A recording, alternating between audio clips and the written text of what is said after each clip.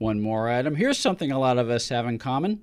Broken appliances. Broken air conditioner, broken down heating system, broken down washer dryer, broken down refrigerator. And if you're a homeowner, you know just how expensive it is to get one of those things fixed, let alone what happens if more than one appliance breaks down at the same time. Well, if you're a homeowner, you can get all of your appliances on a warranty plan that guarantees protection for all of your home appliances in case they break down. And best of all, it will only cost you about $1 a day. Call the Home Service Club at 800-264-3168, 800-264-3168. The call is free, and if you're one of the first 25 callers, your first month membership in the Home Service Club will also be free. Home Service Club, warranty plan, guarantees protection for all of your appliances for less than $1 a day. 800-264-3168, 800-264-3168.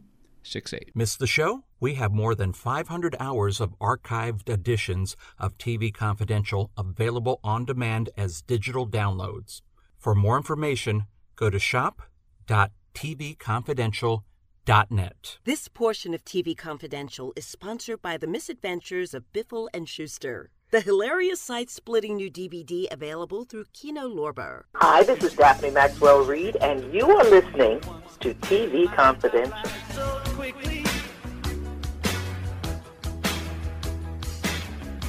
Ed Roberts wants a reminder that the next edition of TV Confidential will air next week on this station at the usual time. Please join us for our annual holiday show. In the meantime, as December 2020 marks the 40th anniversary of the death of John Lennon, we are rounding out this week's program by playing highlights of a conversation that originally aired in December 2010 with New York Times bestselling author Keith Elliott Greenberg. Keith's books include December 8th, 1980, the day that John Lennon died, a fascinating and very insightful book that not only provides a minute-by-minute account of the last day of John Lennon's life, but is also a moving tribute to John Lennon's life as a whole and his impact on the world in general. The publisher of December 8th, 1980 is Backbeat Books. If I remember correctly, you never had a chance to meet John, correct?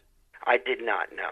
But as you mentioned, you talked to virtually every person behind the scenes on December 8th, 1980, and as many as I could get to, yes. Yeah, and like a good journalist, you poured through pretty much every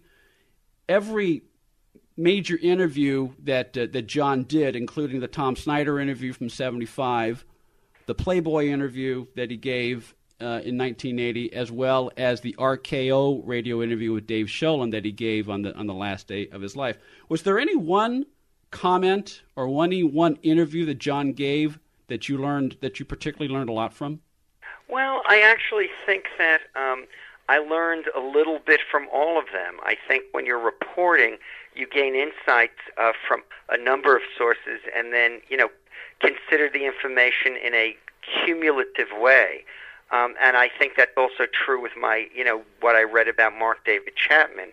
I read interviews that he did, but I also gleaned a lot from the parole hearings that he had, because every 2 years he comes up for parole, right. And he always makes a statement, and then the next day there's a little item in the newspaper, Mark David Chapman's parole denied, and there's a quote or two from Mark David Chapman. But in reading those transcripts of all of those statements from year after year after year, you really get a sense of his mindset. Do you remember what you were doing on December 8th, 1980? Sure. Do you? I think I was watching Monday night. I mean, I was living in Northern California at the time, and I believe I was watching the Monday night football game. So I remember Howard Cosell's cut-in. Right. Howard Cosell came in and told people that John Lennon had been shot and right. killed in New York. I was with some friends. It was a very typical night. I was 21 years old. I graduated college actually in December 1980, but I was living at home, commuting to school. And we were going to go out for the night, and we didn't have 24-hour news in that section of Queens, New York. And so my friend, the late Dave Becker, turned on the news at 11 o'clock just to make sure we weren't missing anything significantly. The joke would be like, I just want to make sure we're not at war. And sure enough, there was the report that John Lennon had been shot. Yeah. Did you attend the vigil in Central Park? I did. I actually did, and it's funny. Once I found out that John Lennon had been killed, in my memory, the next couple of days are a blur. I mean, I obviously continued going to school. I remember having a conversation with my friend Vic Deglio, who's still my friend, in the cafeteria about it. And I remember I put a button of John Lennon up on the rearview mirror of my car, and then the next thing that's really clear to me is standing there in Central Park with 100,000 other people at the memorial. As I mentioned, I grew up in Northern California. Specifically, I grew up in San Francisco. And the closest equivalent to, for me, was a couple of years earlier when Harvey Milk was killed.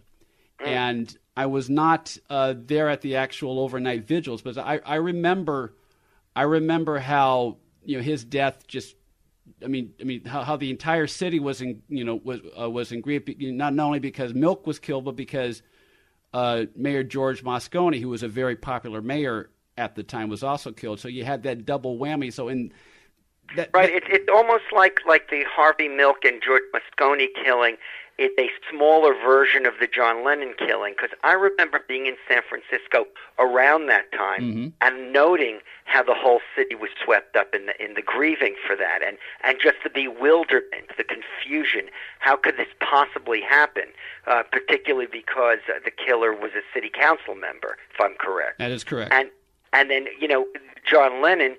The effect was international. It went all over the world. But I think it was the same kind of shock, just on a much larger scale. Right. I mean, and like Lennon, Milk was a very visible member of his community. I mean, he ran a camera shop before he went into politics, and it was the type of place that people would walk in at virtually any hour of the day. He was very accessible. Just as John Lennon was, and very publicly so, as he talked about, in the Tom Snyder interview, and also on the RKO interview. Lennon was very public about, walking the streets and talking to fans in front of his building. Yes, that's right. And John Lennon, and when I started to do the book, people began to tell me all these little funny stories about their encounters with John Lennon. And not just people who were famous or people who had a direct role in the story, but just regular New Yorkers. And one story that stands out from a friend of mine was somebody walking through Central Park and him seeing John Lennon, and John Lennon had his hands in his pocket. And he said, "Hey, John, I want to shake your hand." And John said, "I would if you could help me find my hand." And the guy laughed and Lennon laughed. Now, Lennon probably was approached all day long, saying, "Hey, man, I want to shake your hand." And if you were a schmuck, you'd say, "You know what, man? I have my hands in my pocket. It's cold outside. Can you just leave me alone?" Yeah. But instead, Lennon made it into a joke, and it turned out to be a positive experience for this guy who's still telling the story. We're talking. You're given just a picture of Lennon's personality and his sense of humor. I recently watched the Snyder interview myself, and the biggest impression I had, aside from the ugly green chair and Tom Snyder's leisure suit, was just the playfulness of Lennon. Just kind of looking aside and say, "Oh, that's what I look at. That's what I look like." Profile. Or just some of the things that he made, not realizing that they were actually rolling. I mean, I think of what my friend Dave Sholin said when he recalled interviewing him in his apartment on the day he died. Lennon seemed to be the most at ease person, one of the most at ease people he had ever met in the music industry. And yet, John was kind of an interesting dichotomy, because on the one hand, he seemed to be in a very good space in his life at age 40. Right, and he was. And yet he was, I don't know whether obsessed with death is the right word, but he was. I don't know if the word obsessed, but he certainly would bring the topic up regularly. Yeah, and I think there's a reason for that. What do you think that is? Well, I think this comes up a lot in conversation. I think you look at his history. I mean, and I mentioned a friend of mine who passed away actually at age 40 as well. And like John Lennon, this guy's mother had died, and his biological mother, when he was very young. And I think when you lose somebody that young, It stayed with you. Now, Paul McCartney's mother also died when he was a teenager, and I think John Lennon and Paul McCartney shared that. But Paul McCartney, at least publicly, seems to avoid the fixation with death. Although, he named one of his daughters Mary after his mother. Mm-hmm. And, he says, when I find myself in times of trouble, Mother Mary comes to me. Is he talking about marijuana or is he talking about his mother? Clearly Paul's mother has stayed with him. Right. But it seemed perhaps to be in a healthier way than John. Stay with us, folks. We'll be right back. How important was being a father to John? I think it was extremely important. John had, done a very poor job in raising Julian. Julian ended up being extremely resentful of his father until recently. John's first wife, Cynthia, had just given birth to Julian when Beatlemania hit, and John was just swept up in it. And it took him far, far away from his son. And Julian spent a lot of his childhood feeling very lonely and very isolated from his father. And John didn't want to make that mistake again. John had been abandoned by his own father, and I think it hurt him that he repeated the sins of the past with his own son, and he wasn't going to do with his second son. And he worked very hard to ensure that his youngest son, Sean, feel that his father was with him all the time. And he was. He was with him every single day. He wrote the song Beautiful Boy about himself envisioning Sean growing up. And from what everybody tells me, Sean is not only a really nice guy, but an extremely well-adjusted one. You mentioned earlier you never had a chance to meet John, but if I remember correctly, in a previous interview you mentioned that, like so many children of baby boomers, you remember watching the Beatles on Ed Sullivan, and yes. and there was something about John that you always liked. Yes, John was actually the cynical one, and I guess he was a little bit alienated, and I found that relatable. Here he was a guy who looked at what was around him with a jaundiced eye and said, well, maybe everything's not as it seems. Maybe I don't have to follow the path that everybody's on. And, I'm a little bit different than everybody else. And I certainly relate to that side of him. I thought, hey, I kind of look at things a little bit cynically as well. I don't buy into the mores that I see my peers buying into. And so, in a way, John was a bit of a hero to me. Yeah, well, it goes back to what we were talking about before, Keith. I mean, he was smart, and he had a nuanced perspective about things, and that he wasn't afraid to say, look, we're grateful that so many people buy our records and want to see and want to hear our music, but let's keep things in perspective. We're just playing music right now. Right. I think that's very true. And, that's something John even said to his fans. That one fan who talked his way into John's apartment. And, John, after his initial outrage, kind of befriended the guy, and he would take walks with him. And when the guy would ask him too many Beatles questions, John would say, hey, man, forget about the Beatles. Talk about yourself. What's going on with you? So, he wasn't so full of himself that he wanted the conversation to always center around him, or at least he attempted to temper the narcissism that goes with being that prominent a celebrity. Just a couple more questions, if I may. You mentioned John's interaction with the fans, and we talked before about, John was very open about where he lived, and it was not difficult for people to find him. That's changed a lot. That's changed a lot in the last 30 years. Celebrities have become a little more guarded. Yeah, very much guarded, and the idea that people can stalk them is something they're always mindful of. But you make an interesting point that I'd like you to discuss with our readers. Is that while it's understandable that certain celebrities would take precaution, if you're writing music and you're supposedly writing about ordinary people, it's kind of hard to write about ordinary people if you're cutting yourself off from the public. Yeah, that's very true. That's very true, and I think that's one of the quandaries of fame. the more famous you become, the more out of touch you are. And I think politicians face the same thing, and they're called on it constantly when they don't know about, basic struggles that people endure day after day. And, I think, like, you hear stories about Bruce Springsteen showing up at some, tavern in New Jersey, or showing up at an ice skating rink somewhere. And that may be his effort to kind of understand the people who he's writing about, so he isn't so removed from them. What can we learn from the death of John Lennon, Keith? Well, I don't know if we learn anything from the death of John Lennon. I think there's a lot of questions that we ask related to the death of John Lennon. The most significant one is, how would pop culture have changed had John Lennon lived?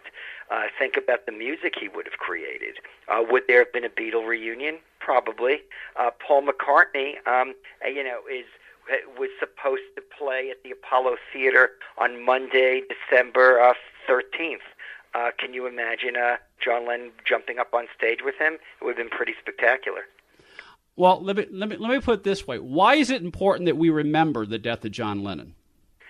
Well, I think it's important to remember John Lennon as somebody who tried to use his fame as a pop star to make change and to advocate for peace.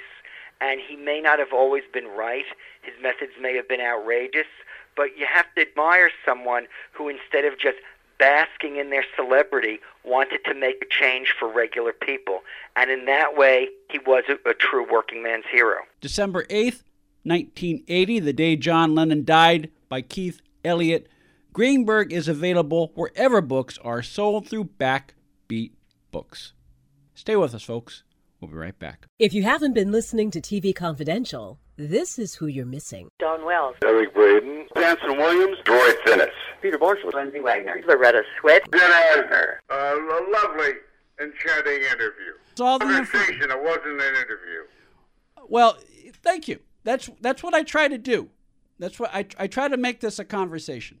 You made it. That's TV Confidential, every week on this station and every day online at televisionconfidential.com. The old way of living with diabetes is a pain. You've got to remember to do your testing, and you always need to be sticking your fingers. The new way to live your life with diabetes is with a continuous glucose monitor. You simply apply a discreet, easy-to-use sensor on your body, and it continuously monitors your glucose levels, helping you spend more time in range and freeing you from painful finger pricks. If you test your blood sugar at least 4 times per day and inject insulin at least 3 times per day, or use an insulin pump and have private insurance or Medicare, you might be eligible for a CGM with little or no cost to you. Call U.S. Medical Supply today for a free benefits check. We offer free shipping, 90-day supplies, and we bill Medicare or your insurance directly. Call now and say goodbye to finger pricks. 800-826-5884.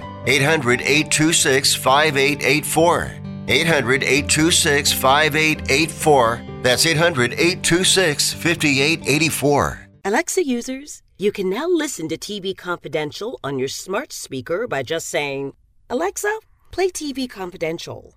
Enabling our Alexa skill is easy. To find out how, go to televisionconfidential.com/Alexa. 45 Years of the Rockford Files, revised 3rd edition. The complete history of the Rockford Files on television, now completely updated with more than 20 new interviews, additional photographs, and a whole lot more. 45 Years of the Rockford Files, available now at rockford45.com, rockford45.com. This portion of TV Confidential is brought to us by our friends at Front Porch Realty Group, the community of realtors in the Northern Bay area of California that is committed to finding the solution that is best for their clients. Whether you're a first-time home buyer or looking to sell or lease your property in Northern California, call 415-886-7411 or visit frontporchrealtygroup.com for more information on how they can help you. Hi, everybody. This is Ruta Lee, and you're listening to TV Confidential.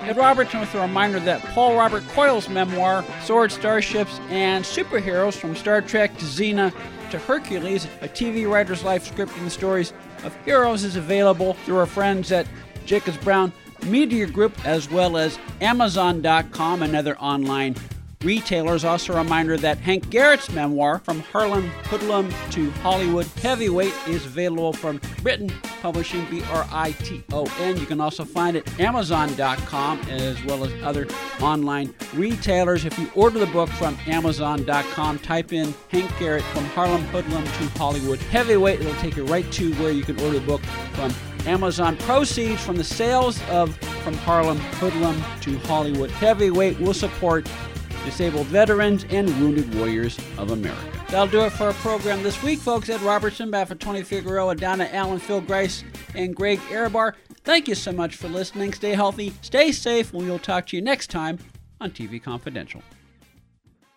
Be part of our conversation. If you like what you hear, have thoughts on this week's program, or have an idea for a future edition of TV Confidential, we'd love to hear from you. You can email us at talk@tvconfidential.net, talk@tvconfidential.net. You can also message us at facebook.com/TV Confidential, x.com/TV Confidential, or at TV Confidential on Instagram. And if you're listening to us on the TV Confidential podcast, please be sure to hit the subscribe button. This portion of TV Confidential is brought to us by our friends at Front Porch Realty, the community of realtors in the Northern Bay area of California that is committed to finding the solution that is best for their clients. Whether you're a first-time home buyer or looking to sell or lease your property in Northern California, call Karen Strain at 415-886-7411 or visit frontporchrealtygroup.com for more information on how they can help you.